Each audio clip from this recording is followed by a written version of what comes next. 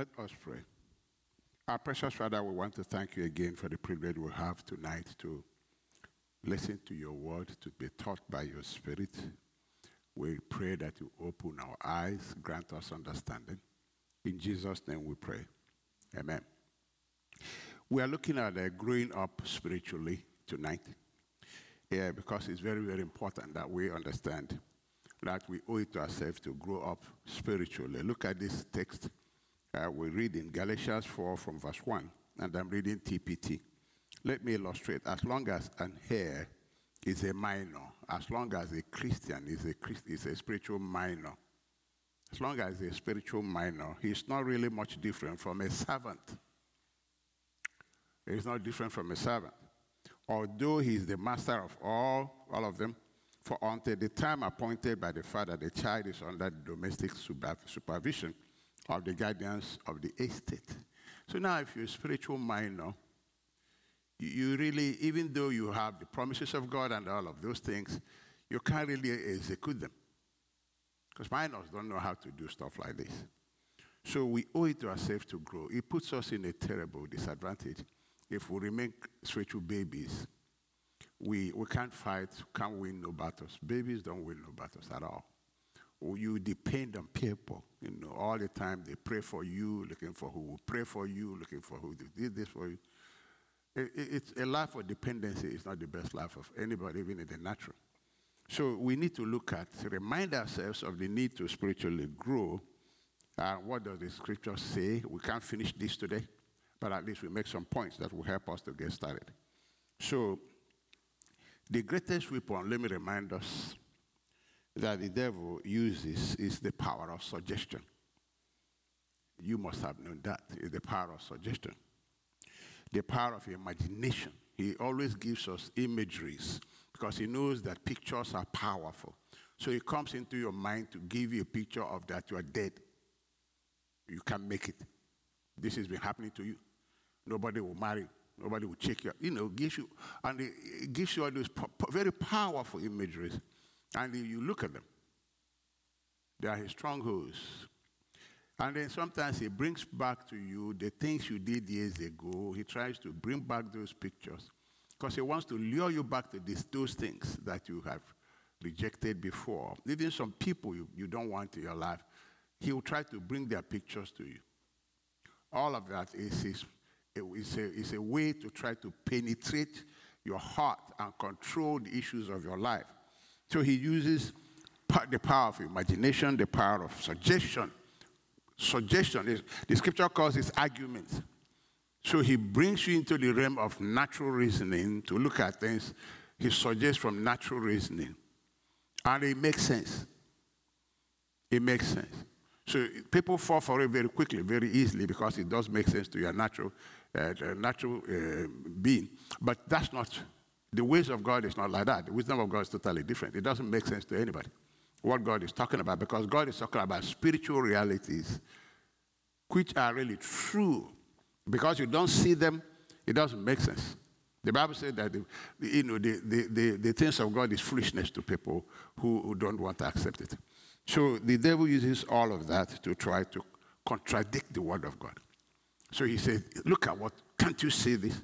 So it's like, so how can the Bible be telling you this when this is happening? So he brings that kind of contradictory argument that really makes sense because you are seeing it with the physical. But God is telling you the truth which is in the spiritual. And the things that we see are made by the things we don't see. Some of those times we forget all of these things and we get entangled in demonic deceit and we lose very important battles. But when we grow and become spiritually strong, we'll be able to know. We'll be able to take our stand and walk in the wisdom of God at those critical times that he brings these things. These battles are real. It doesn't stop because you're a pastor or whatever. They are real. Sometimes they can be very, very severe. And sometimes they last for a while. This is not a joking matter because it means business. But you got to mean business too. So we need to grow up spiritually. So we win these battles that we engage in virtually every day of our lives. Something is coming up with all of these things. Now, the scripture teaches us steps to spiritual growth. One thing with scriptures is that it will teach you how to do whatever God wants you to do. There is nothing God wants us to have that God doesn't tell us how to get it. No. So just going around and asking questions. If you read the scriptures, you answer all your questions. All the questions you want to ask, the scripture gives you the answers.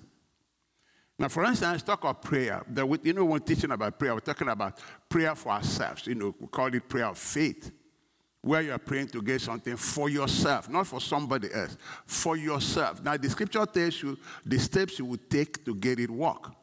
He didn't just tell us to pray. He tells us this is how you do that. Because the world is lamp and light to our way. It tells you how to do this. So if you carefully follow scriptures, you will always succeed in what you are doing. Let's take this for instance. Look at Mark 11:22. Then Jesus said to the disciples, which is you and me, have faith in God. I tell you the truth now. You can say to this mountain, may you be lifted up and thrown into the sea, and it will happen. Man, this is amazing. He said, with words you can move mountains, and it will happen. They tell you how it does happen. He said, but you must really believe it will happen. He said, you don't say vain words. When you say something, expect it to happen. He said, it will happen. And have no doubt in your heart at all. Then he brings it to prayer. He says, the same thing when you pray. If you pray and believe you receive it, you get it. It's the same thing. He brings that concept he was trying to introduce here into our prayer life for ourselves. You're not talking now about praying for somebody else because the other person's faith is involved. You don't know what they believe. You don't know whether we even accept the prayer or not. But he's talking about you because you are in control of what you believe. So now it comes to verse 24. It says, I tell you, you can pray for anything yourself now. Really? Yeah. But remember, this is a contingent on praying according to the will of God. Can pray for anything now, and if you believe that you've received it, if you believe and doubt not that this I prayed for is mine, he said, it will be yours. It's just as simple as that. But we have been tutored by religion that unless you put some human something, I don't see anything like that here. It's a very simple proposition. You ask for anything at all. Anything is anything that is yours, that you want, a petition to get something from God. But it's again contingent on praying within the bounds of the will of God. That's why Jesus said, if my words abide in you, then you can ask anything. So my word will guide you in the boundaries of the will of God. For you say, but you can pray for anything, and if you believe that you received it, that's all. If he said, if you pray for anything, it will be yours, that will be different.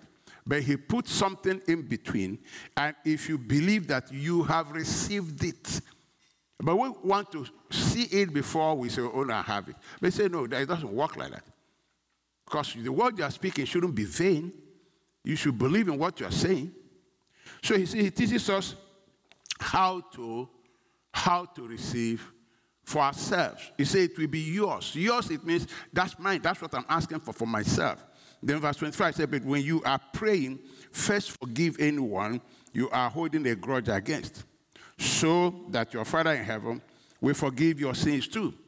Now some people say, well, that this can't be New Testament teaching. Why shouldn't it be New Testament teaching? They say because, it makes forgiveness contingent of what a man does. No, it's not true. We receive forgiveness freely on the blood. But the Bible says, now you have received forgiveness, you now owe it to every man. Because you have received the ability to forgive people too, because you have a new creature. You're a new creature. You say, oh, no man, anything but to love them. So we now owe it to people because God has given us the ability to forgive, because the same Christ that forgave us is now in us. Now he says, but if you in your own self-judgment decide that somebody does not deserve forgiveness, then you by implication is saying that you yourself does not deserve forgiveness too. And you are the one blocking it. If you decide tomorrow that the person deserves forgiveness and you give, then you unblock yourself. Because it's what you judge others with, that's what you're judged with. You decide what you are judged with. Oh, I'm not going to forgive him. Do you know what he did for me? Okay, no problem at all. But what you are saying, in effect, is that I too does not deserve to be forgiven. Period. So I'm calling the shots. If tomorrow I say, okay, I forgive him, then I'm saying, okay, I too should also be forgiven. I'm calling the shots. God is saying, call the shots. If you forgive, okay. If you don't forgive, your own is there. So, and then we're going to look at it when we look at other aspects of this teaching we're doing.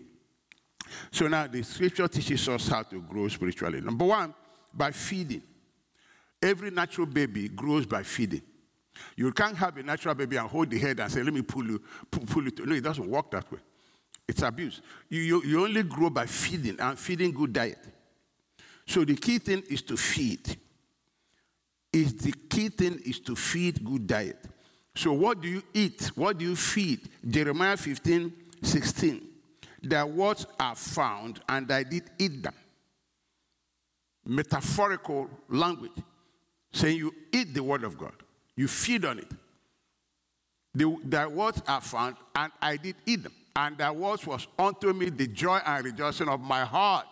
For I am called by thy name, O God of hosts. Rejoicing of my heart. So I ate them. Which means I took it into my heart. It was the rejoicing of my heart. I accepted it. I received it into my heart. And so we start with the milk. The milk is, you don't chew milk. Babies have a pre-digested formula that is made for them. And then you drink it. They don't chew it. So there's no effort. So that's why babies start. People are praying for them, carrying them, go and visit them. You know, if they don't see them in church, you run quickly and say, if they're a baby. So you're giving him milk. No responsibility, nothing to chew yet. Nothing to chew yet. It's just milk. So 1 Peter 2 says, as newborn babes, desire the sincere milk of the word, that you may grow thereby. So you start there. You start there. And taking this milk, God, you know, all the blessings and the blessings come. People pray for you, you rush, they pray for you, God answers. You know, you give testimony, wow, they pray for me this way. That's awesome. Milk, milk, milk. Milk, milk, milk. Easy to drink. So as newborn babes, desire the sincere milk of the word, that you may grow thereby. If so be you have tasted now that the Lord is gracious. So when you taste that milk, it's going to reveal to you the grace of God. So when you taste it, it's to reveal to you the mercies of God in your life, how God is good to you. So now we start from there. But let me do a detour here, because we have a very big problem in the body of Christ where people are not patient with baby Christians. People who came to church newly, got saved newly. Even people who are in church for years who are babies. We sometimes generally grow impatient with people. Somebody just got saved. Tomorrow you want the person to behave like an adult, to know the things you've been in church for years. You want him to know the same things you've known. He just got saved. Sometimes we are not even patient to answer their questions. So we really, and sometimes we choke them because we start giving them the solid food when they need only milk at that stage. And we start giving them these responsibilities and pushing them to do this and pushing them to do that. Sometimes some of them leave and they don't come back to the church. And we caused it. I remember a brother when I was pastoring in Lagos, just gave his life to Christ, coming from a Muslim, had too many wives. The first thing people rush to me is, Pastor, he has many wives. He has to do restitution. I told them to get out. I said, get out. Leave him alone. He just got saved. You want to give him a bone, choke him to death? Leave the man alone. Let him drink milk. The Lord God that brought him will feed him until he's mature to take bone. Leave him alone. I had to protect that man. I really had to. Because there were all these religious zealots who know nothing. And that's what happens in the body of Christ most of the time. They gossip, if they do them, they gossip about them, they talk about them, and they say it's a Christian. And God doesn't like it. It's not the love of God at all. Who appointed us judges to? You know that man I'm talking about, after a long time, came to me in the office. He said, Pastor, I've been studying and I've been learning and I'm knowing. He said, at this point, I think I need to do away with my wives. I said, how did you arrive at that? He said, I sense in my spirit that I should, and I keep one. I said, you want to do that? Don't do something because somebody is telling you. Because if you do something because somebody is telling you, you are not the one doing it. You should do something because you are convinced, doing it by faith. He said, yes. He said, I'm convinced. I said, okay, fine. So you stay with your first wife? Yeah. I said, but you know this will not have children for you, so you have to maintain your children. So it was something he did from his heart. But he grew and now was ready for both.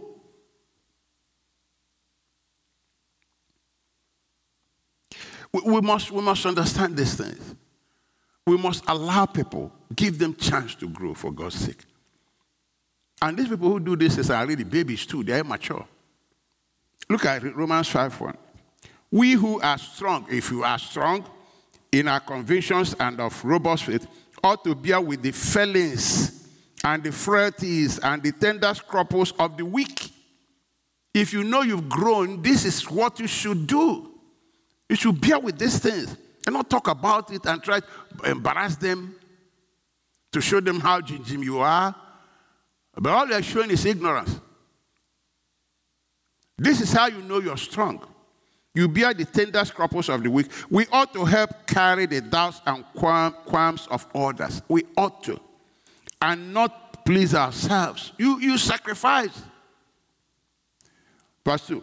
Let each one of us make it a practice to please, make happy his neighbor for his good and for his true welfare. To edify him, to strengthen him and build him up spiritually. Verse 3. For Christ did not please himself, gave no thought to his own interest, but as it was written, the reproaches and abuses of these who reproach and abuse you fell on me. Christ was an example. Perfect, the only holy one, righteous one.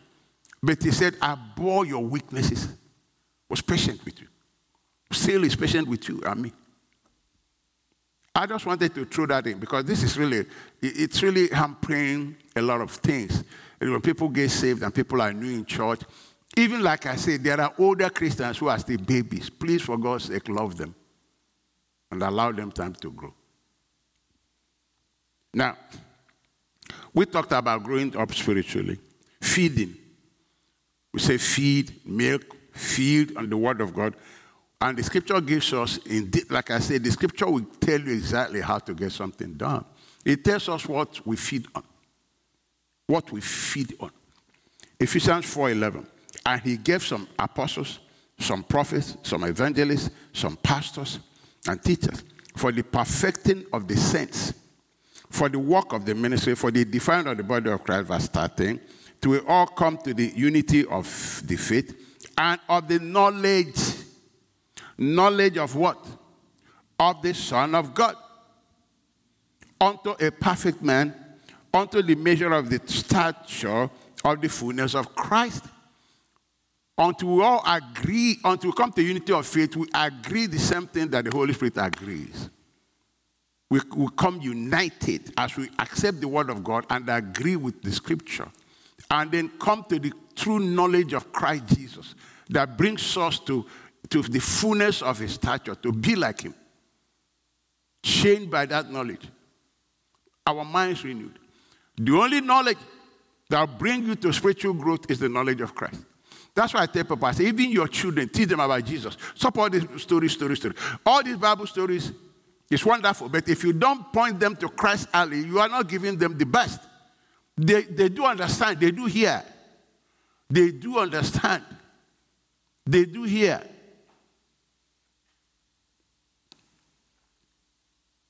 Verse 14, that we henceforth be no more children, tossed to and fro, carried about with every wind of doctrine by the sleight of men and cunning craftiness, whereby they lie in wait to deceive. You see, so when you have the knowledge of Christ, you grow, and then see this deceit I'm talking about, you can now resist it.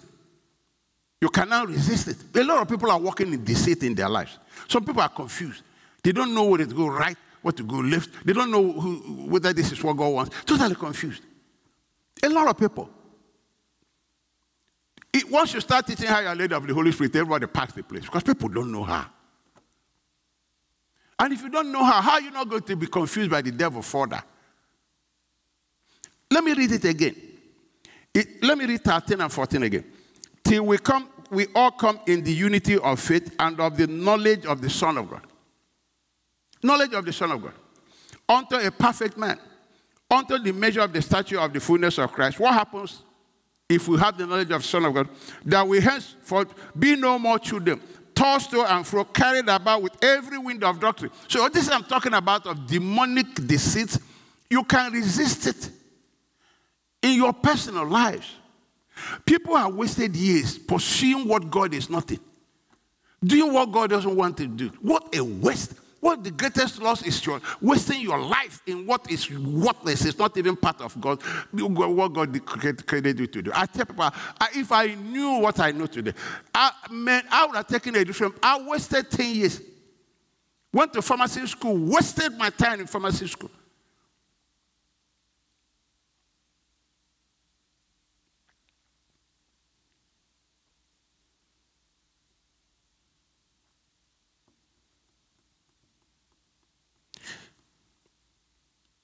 That we henceforth be no more children, tossed to and fro, carried about with every wind of doctrine.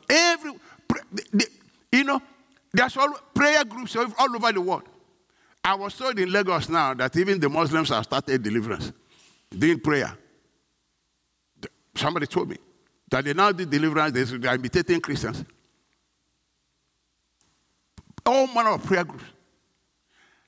One sign of maturity is stability. An adult knows where he's going, knows what he wants. The Bible says we should not be mules that are led by the news. You see why this growth is very important? Paul's heart broke because he wrote it. Every church he was talking about spiritual maturity. They were not growing. He said to the Corinthians, he said, you are babies. He wrote to the Ephesians, he said, the spiritual growth, you need to grow. He said to the Hebrews, he said, why you are supposed to be matured? You are still taking milk. He didn't see anybody to hand over this work except one boy, Timothy, who wasn't even a Jew. He said, there's not like Timothy. Everybody is pursuing his own business. Only this boy, Timothy, knows the things of Christ. I don't know what grade the church has now in that aspect. So we must grow. So we're not tossed to and fro and carried about with every wind of doctrine by the sleight of men and cunning craftiness, whereby they lie in wait to deceive. The devil lies in wait to deceive you. But speaking the truth in love may grow up into him in all things, which is the head, even Christ. Acts 20:32. And so now I entrust you into God's hand and the message of his grace, which is all that you need to become strong. Message of his grace, talking of the cross. Message of Jesus Christ. And all of God's blessings are imparted through the message of his grace. All of them. Which he provides as the spiritual inheritance given to all of his holy ones. As the Holy Spirit is introducing Jesus to the church, and convicting the sinner of their need for him, he gives us a thorough introduction of who Jesus is. I want us to know that the Holy Spirit's main primary assignment on earth is to reveal Christ to the church and to convict sinners to accept him. He came to lead us into all truth. Christ is that truth.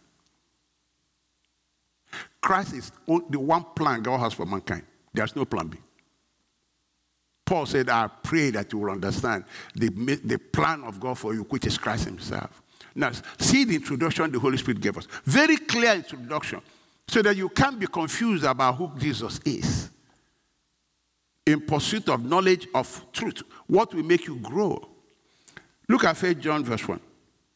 We proclaim to you the one who existed from the beginning. See how the Holy Spirit is introducing Jesus. Whom we have heard and seen. We saw him with our own eyes and touched him with our hands. He is the word of life. You see introduction. Say Jesus is the word of life. So if you want to grow, shouldn't you feed on the word of life? Word of life. Verse 2. This one who is life itself. His life itself was revealed to us, and we have seen him, and now we testify and proclaim to you that he is the one who is eternal life. See how the Holy Spirit is introducing him. He said, let me tell you people, he's the word of life. His life itself. His eternal life. Clear introduction of who Jesus is. He was with the Father and then was revealed to us. He is the word of life. He is life itself. He is eternal life. You can read introduction all over. The Holy Spirit is introducing Christ. A perfect image of God, reflection of the Father, one with the Father, Christ our God.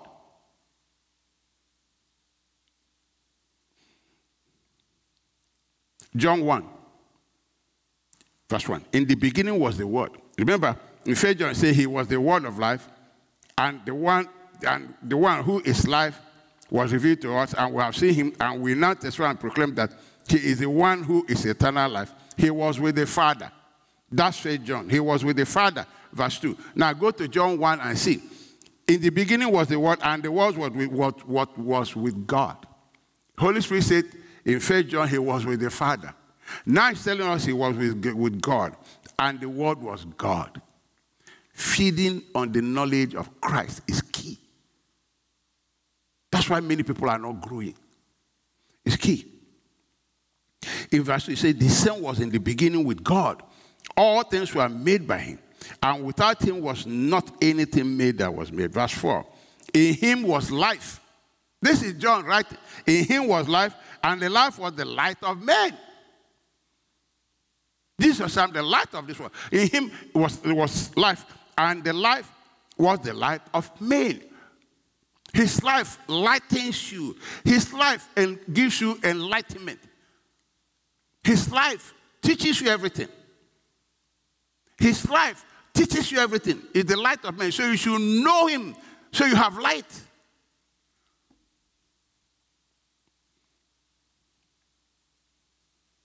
Verse 14, John 1:14.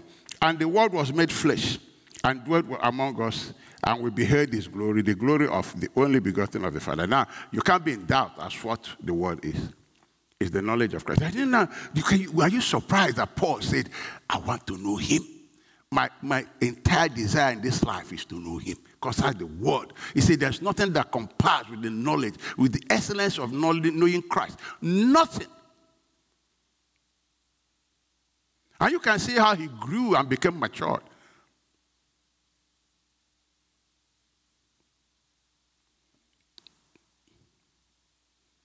Second Peter 1:2 says, that grace and peace is multiplied to you in the knowledge of God and of Jesus Christ. The more you know Christ, the more you experience the reality of grace, the work of grace that he did. And it's those things that make you really mature and be like him.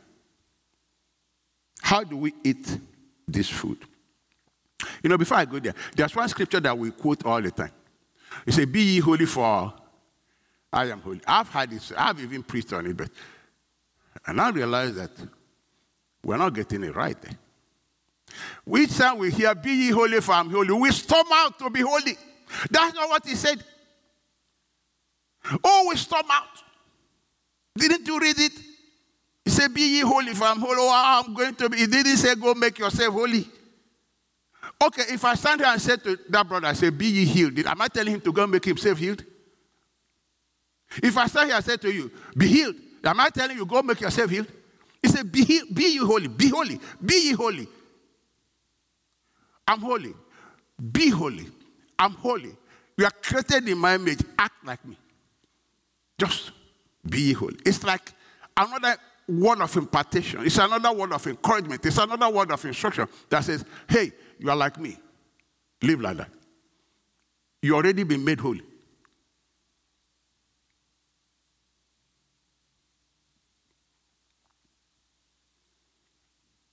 How do we eat this food? Study to know Christ Jesus as your goal, like Paul said. That's how we eat it, like I was saying. Philippians 3:10. For my determined purpose is that I may know him. That determined purpose. That's how you start. You must have that determined purpose, that I may progressively become more deeply and intimately acquainted with him. You must have that determined purpose. Now, this is how we seek to know him. Attitude is important, brethren. Everything you want to do with God, God prescribes, tells you how. He said, if you want to know me, do it with all your heart. If you want to seek me with all your heart. Don't seek me half-heartedly, you won't get me. In Deuteronomy 4:29, but if from hence thou shalt seek the Lord thy God, thou shalt find him, if thou seek him with all thy heart, with all thy soul. Now let's go back again to Philippians 3:10. For my determined purpose is that I may know him. I'm going to seek him. I'm determined. I'm not pulling back from this goal. With all my heart, with all my soul, I will seek him. With all my being, he becomes my purpose to know him. I'm going to invest in this thing. Whatever it takes, that's when God reveals himself. Let me tell you, if you don't make things of God a treasure, God won't show it to you. No, he won't. God doesn't joke. He's not a joker. If it becomes important to you, he will show it to you.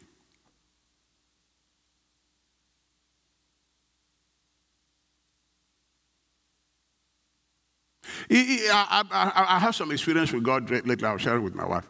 And the Lord said to me, he said, if you didn't show me how important this is, I won't reveal it to you. He said, I've watched you over years, over days, spent time seeking this thing. And then you made your point that I really want this thing.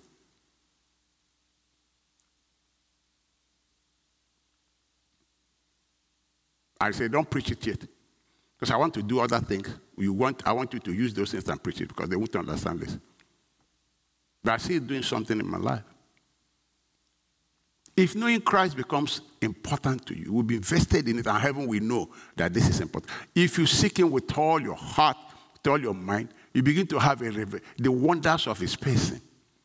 The wonders of his person. I said it last Thursday. I said to the Lord, I don't want to be talking about Jesus. I want to know Jesus real. I want the living Christ is what I'm hungering for. I want to talk about Jesus. I want to know him. It's real. It's living in my heart. I want the real knowledge of Christ. I don't want they told me to. No. He's the person. Christ the person.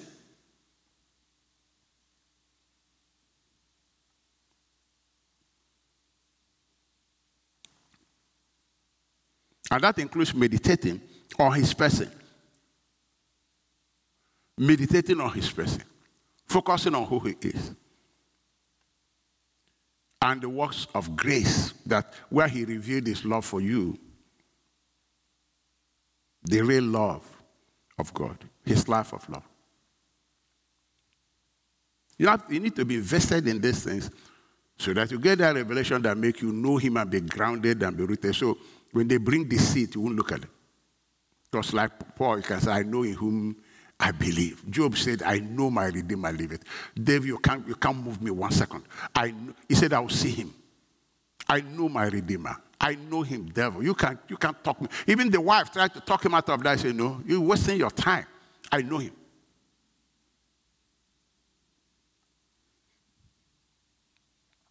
And then you pray that the Holy Spirit will open your eyes to know him. Because nobody knows the Son except whom the Father reveals him to.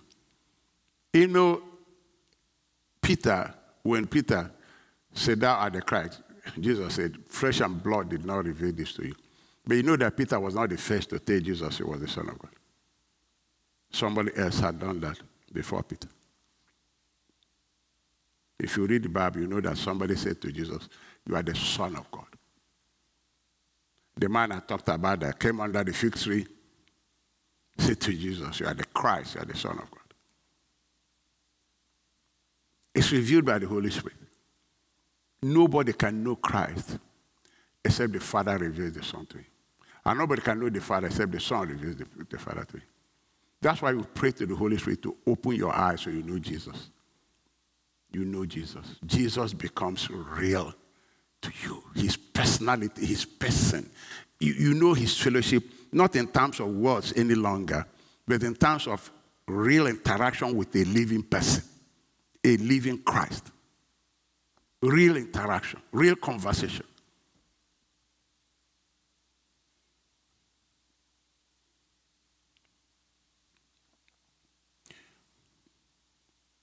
So we talked about studying to know Christ, eating the manna that makes you grow, eating the food by studying to know Christ, focusing on him.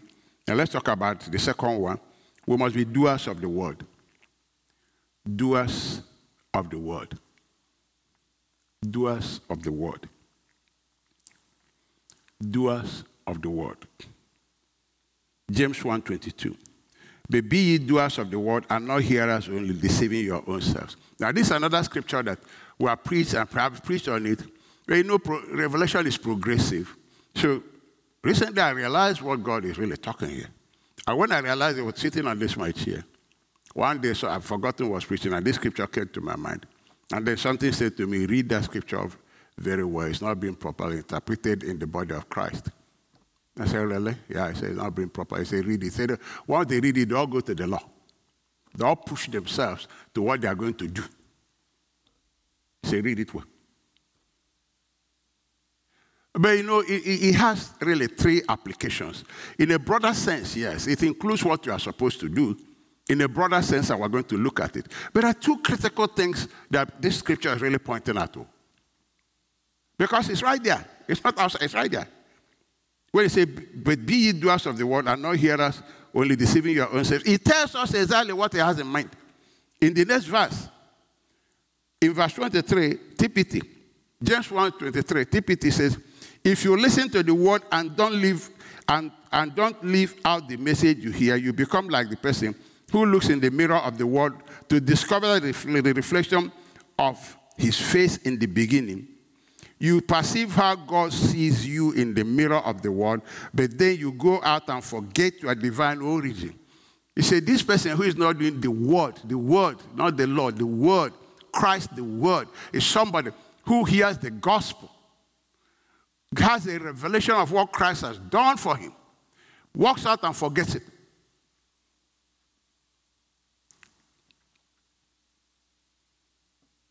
That's what he said.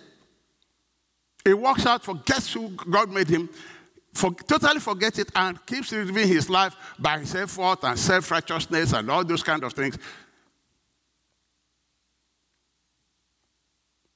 If you listen to the word and don't leave out the message you hear, you become like the person who looks in the mirror of the word, Christ the word, to discover the reflection of his face in the beginning. You perceive how God sees you in the mirror of the world, but then you go out and forget your divine origin. You forget everything. Divine, King James says you forget who you were, from where you came, what God changed you from. You forget everything. Because the word of God is showing you what God did for you in Christ. So when you behold his glory, you are changed into that image. Christ is the word, so it's showing you a reflection of what he did for you. That's what it's all about. It doesn't go outside the work of grace. It doesn't go outside of that. Because, brethren, that's the only way you and I change. You and I cannot change by effort. You and I change only by faith, in believing what Christ did. All the change he's wrought and got for us, by believing it, the Holy Spirit makes it work. But when we look at what Christ has done and forget it, we are deceiving ourselves because we can't change. The change is not coming. I'll tell you one thing. Many Christians are struggling with things and they can't handle. But it's swept under the carpet. And they wonder what's going on. Oh, Jesus told us now, if you shall know the truth, then the truth will set you free. Who is the truth? Christ.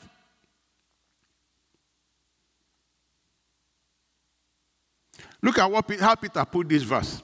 2 Peter 1:8. Peter put it properly. Look at what Peter said. For if these things be in you and abound, they make you that you shall neither be barren nor unfruitful in the knowledge of our Lord Jesus Christ. Pointing us to the knowledge of our Lord Jesus Christ. What be in you? If the character of Christ is in you, and produce it, it makes you to grow from glory to glory, so that you will not be barren or unfruitful in the knowledge of our Lord Jesus Christ. Verse 9. But he that lacketh these things is blind and cannot see afar off. He had forgotten that he was purged from his old sins. He looks into it, he has forgotten what Christ did for him. He goes out there, he's not changing.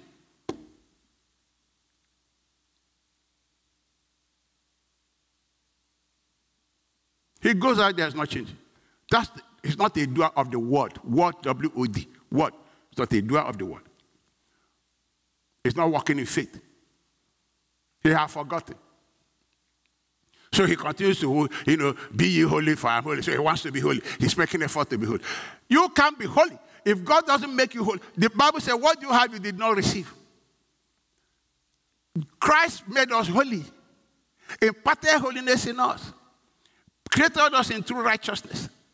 So he said, I'm holy. You are holy because I'm holy. Because the life I gave you is a holy life. Okay, so you be holy now. You go live that life because I already gave it to you. It's not a man to produce holiness.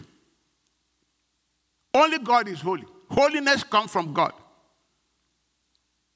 It's not even a man to produce righteousness. Only Christ is the real righteous person. He imparts this life of righteousness in us. We are righteous because he is righteous. He made us righteous and gave us his positional righteousness before God. Peter said, he has forgotten that he was even poured from his old sin. So he doesn't remember the benefit of the gospel. That's what James is talking about.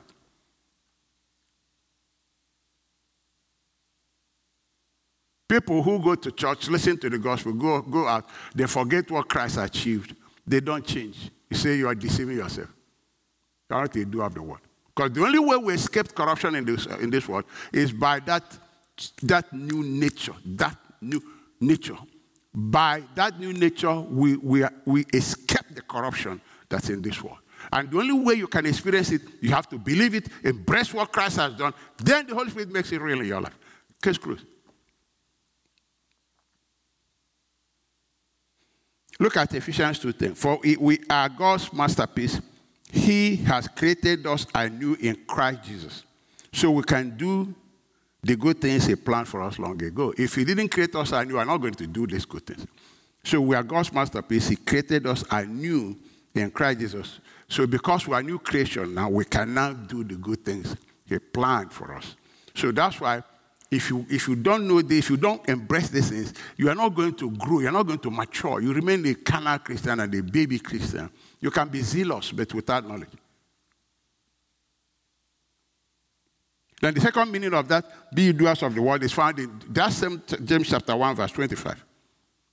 It says, but whoever looketh into the perfect law of liberty and continueth therein, he being not a forgetful hearer, but a doer of the work, this man shall be blessed in his deed. Now he's telling us now, the first one forgets what Christ did for him. Now this one is talking, he looked into the perfect law of liberty and does not continue in it. So what is the perfect law of liberty? James 2:8 tells us what it is. I told you that God will teach you how to get things done. James 2:8 tells us what it is. Your calling is to fulfill the royal law of love, as given us in the scripture. Royal law of love. Royal law of love. Royal law of love.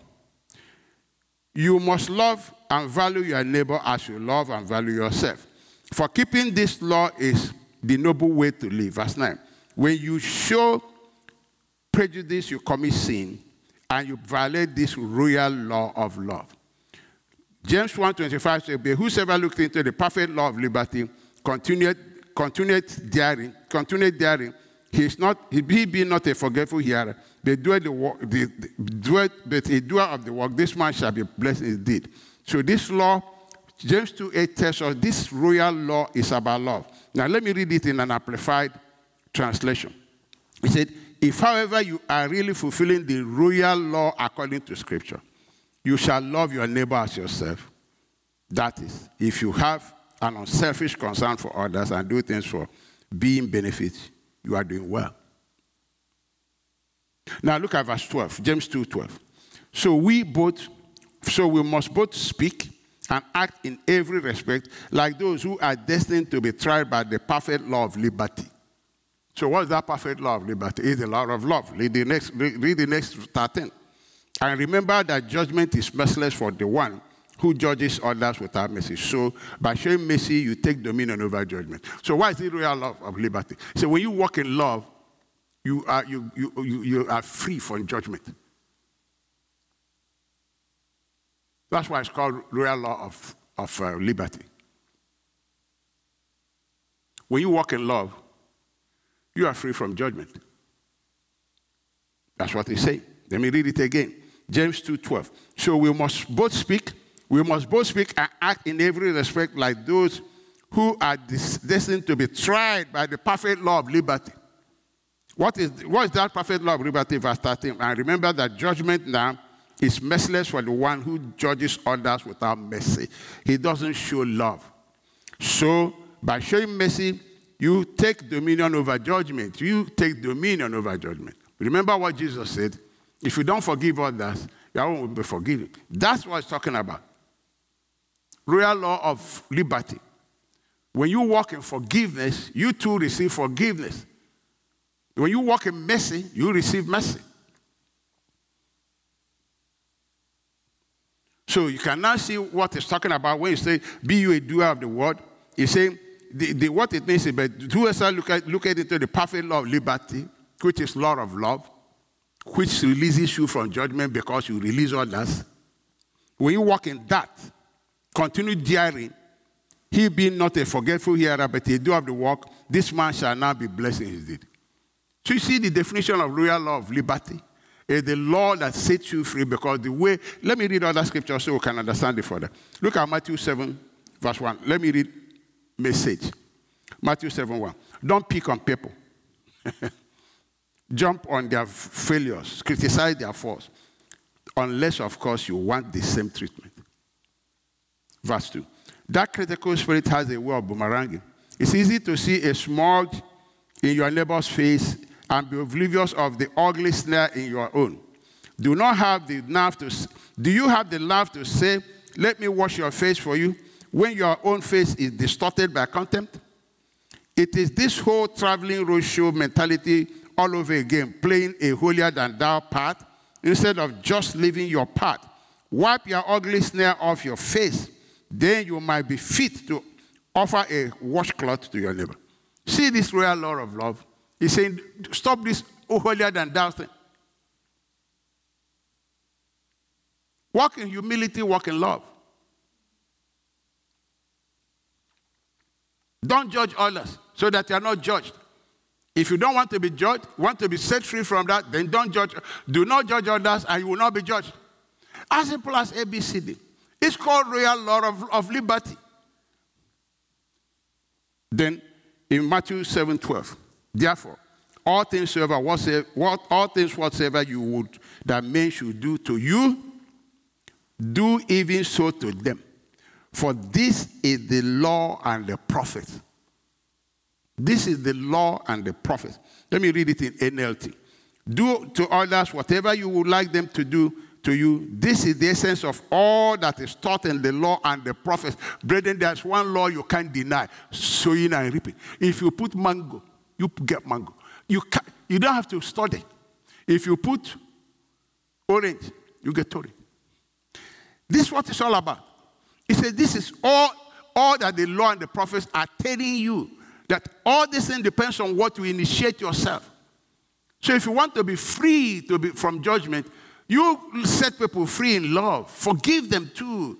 It's royal law of liberty that sets you free from being judged because you don't judge people.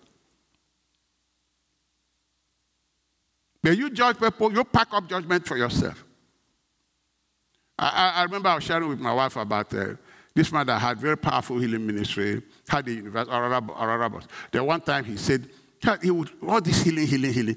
Then he said, a lot of people are still sick. And he went to the Lord, he said, Lord, there are endless people who are sick. And the Lord said, there's a law of sowing and reaping. He said, some of them is what they sow, they reap. You remember what Jesus said, Peter? He said, hey, put your sword back, Peter. Peter put it back. You go caught with sword, you go with it by the sword.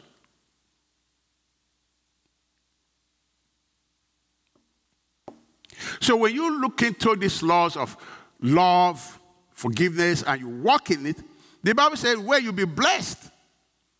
You are free of judgment. You enjoy your blessings with God. But you go around judging people, snaring at people, doing I holier than thou, is pride. You will fall. That's why the Bible says, if you are, be ye doers of the word. You have to believe the redemptive work of Christ. Then you walk in love. Because love is there are only 2 laws in the New Testament, not more than 2. Let me read it for you. 1 John 2:3.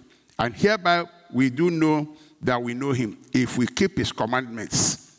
Commandments. He that said, I know him, and keepeth not his commandment is a liar. And the truth is not in him. But whosoever keepeth his word, be you doers of the word, in him verily is the love of God perfected. Hereby we know that we are in him. 6. He that said he abideth in him ought himself also to walk even as he walked. Brethren, I write no new commandment unto you, but an old commandment which you heard from the beginning. The old commandment is the word which you have heard from the beginning. Verse 8. Again, a new commandment I write unto you, which thing is true of him and in you, because the darkness is past and the true light is now shining. Verse 9. He that said is in the light and hated his brother is in darkness even until now. What's he talking about? It's love. He that loveth his brother abideth in light, and there's no occasion of stumbling in him. Verse 11. But he that hateth his brother is in darkness, and walketh in darkness, and knoweth not whither he goeth, because the darkness hath blinded his eyes. 1 John 3:14. We know that we have passed from death unto life because we love the brethren, not because we pray too much. Because we love the brethren. He that loveth not his brother abideth in death. We are talking of eternal life in our life center. And I was telling them, I say, yeah, it's eternal life because we have life forever. Yeah, we have life forever. Once you have Christ, you have life forever. But there's eternal death. You don't have Christ, you don't have life, you have eternal death. You are in death forever, separated from God forever. Forever. Separated from God. That's a terrible death. I said, that's what make us preach the gospel to people. So he said, we know that we have passed from death into life because we love the brethren. He that loveth not his brother abideth in death. Whoever hateth his brother is a murderer, and you know that no murderer has eternal life abiding in him. Now, verse 23.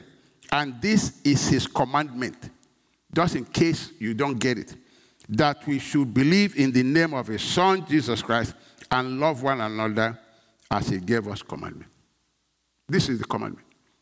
You should believe in the Lord Jesus, love one another. There's no other law in the New Testament. That's it. Verse 24. He that keepeth his commandment dwelleth in him, and he in him. And hereby we know that he abideth in us by the Spirit which he had given us. Now look at Romans 13:10. Love does no wrong to others. So love fulfills the requirement of God's law. Love does no wrong. So love fulfills all the requirements of divine law. Once you love, that's it. There's no other law. Once you walk in love, you've done everything God requires of you. That's why it's a real law. Real law of love. People who don't walk in love, they are not doers of the word, and they're deceiving themselves. Then thirdly, there's a broader use of the word, do the word, be a doer of the word, in that you have to do whatever the word prescribes for you to do. For instance, look at this one, 1 Peter 2.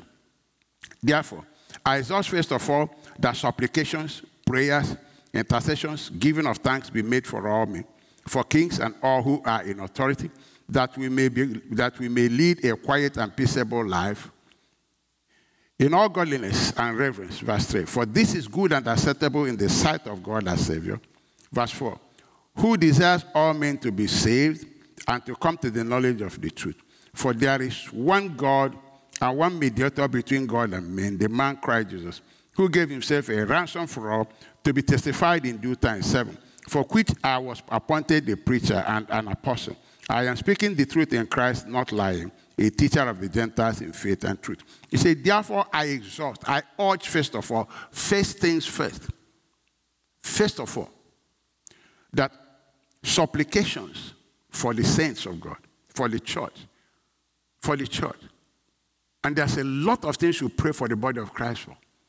That we begin to preach the gospel. We're talking about people with spiritual death. How can we know this and just our heart is not moved? He says supplications, prayers and intercession. Now, intercession is for all men. Why? Because God wants all men to be saved. For kings, those who are in authority, that will live a quiet and peaceable life in all godliness and reverence.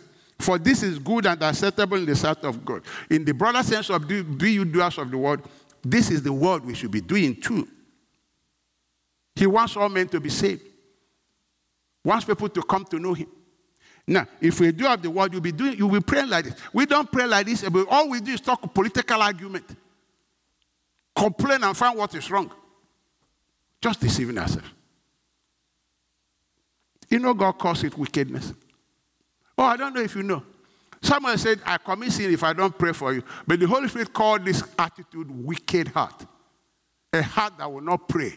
Will not pray for the body of Christ.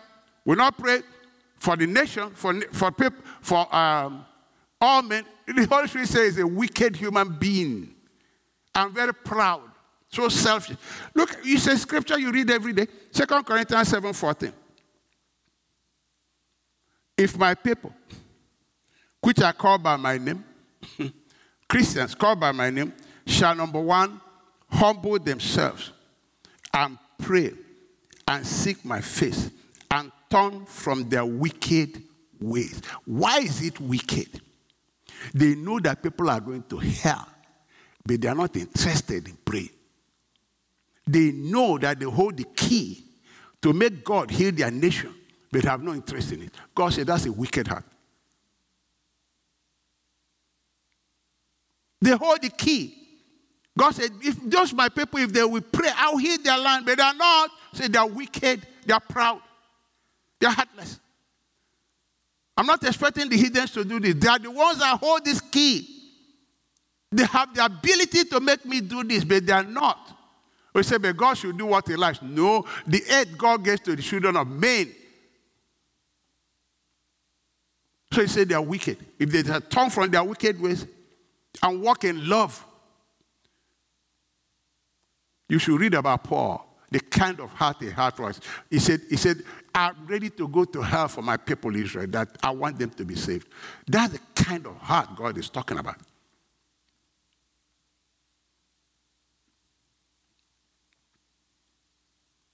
Doers of the word, here it is. You want to bring your prayer list and check if you are a doer of the word here. And then when things are not going well, why are you blaming anybody else? Because you hold the key to reverse it in your place of prayer. For all saints, yesterday we were talking about praying that God will raise laborers. The last one I want to talk about is faith will grow in a heart that is good. It's not every heart that the word of God grows in. You have to weed out your heart. There are a lot of weeds in many hearts. So many weeds. Choking the word. And that's why the word is not really growing there.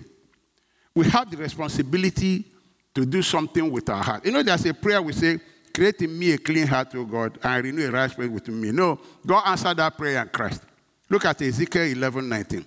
I will give them one heart, and I will put a new spirit within you, and I will take the stony heart out of their flesh, and will give them a heart of flesh, that they may walk in my statutes and keep my ordinances and do them.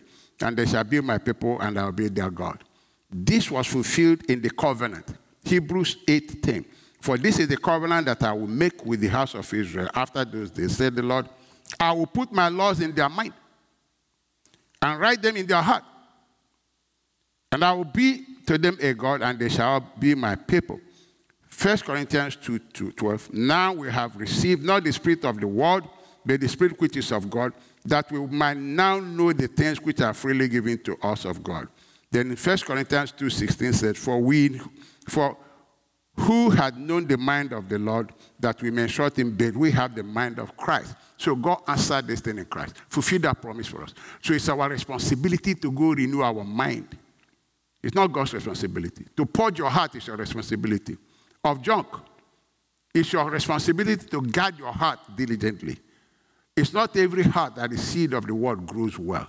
There is good heart where it grows. A heart that has been purged of junk. It grows well and produces fruit. Now finally, look at it here in Matthew chapter 13, 22. He also that receiveth seed among the thorns is he that heareth the word, and the care of this word, deceitfulness of riches, choke the word, he becometh unfruitful. These are the things that kill the word, the junk in the people's heart. 23, but he that receiveth seed into the good ground, that is good heart, people. Good ground is he that heareth the word and understandeth it, which also beareth fruit and bringeth forth some 100-fold, some 60, some 30.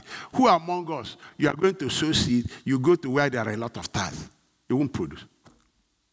The Bible said, every tree not planted by my Father must be uprooted in our heart to make room for the seed to grow so that we can mature, become strong, and become people that the devil is afraid of. Not people that are afraid of the devil. And then God can use us to establish his will in the nation where we are, in praying for all saints, praying for all people. Let us pray. Father, we just want to thank you again for reminding us what we need to do to grow spiritually, to be strong. You didn't call us to be selfish. You called us to take responsibility, and we need to grow to take responsibility. You called us, Lord, to be victorious. We can't be victorious when we are babies. You called us, Lord, to show forth your glory. We can't do that unless we grow into full maturity so that we're not tossed about and deceived by this deceitfulness that is all over the world. For there's preponderance of the doctrines of demons all over the place. I pray that you help us, Lord, to understand this teaching and respond to it by faith. In Jesus' name we pray. Amen.